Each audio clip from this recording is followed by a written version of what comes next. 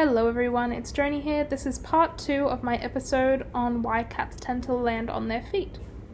Later in 1987, the New York Animal Medical Center conducted a study of 132 cats that were brought in after they had fallen from high buildings.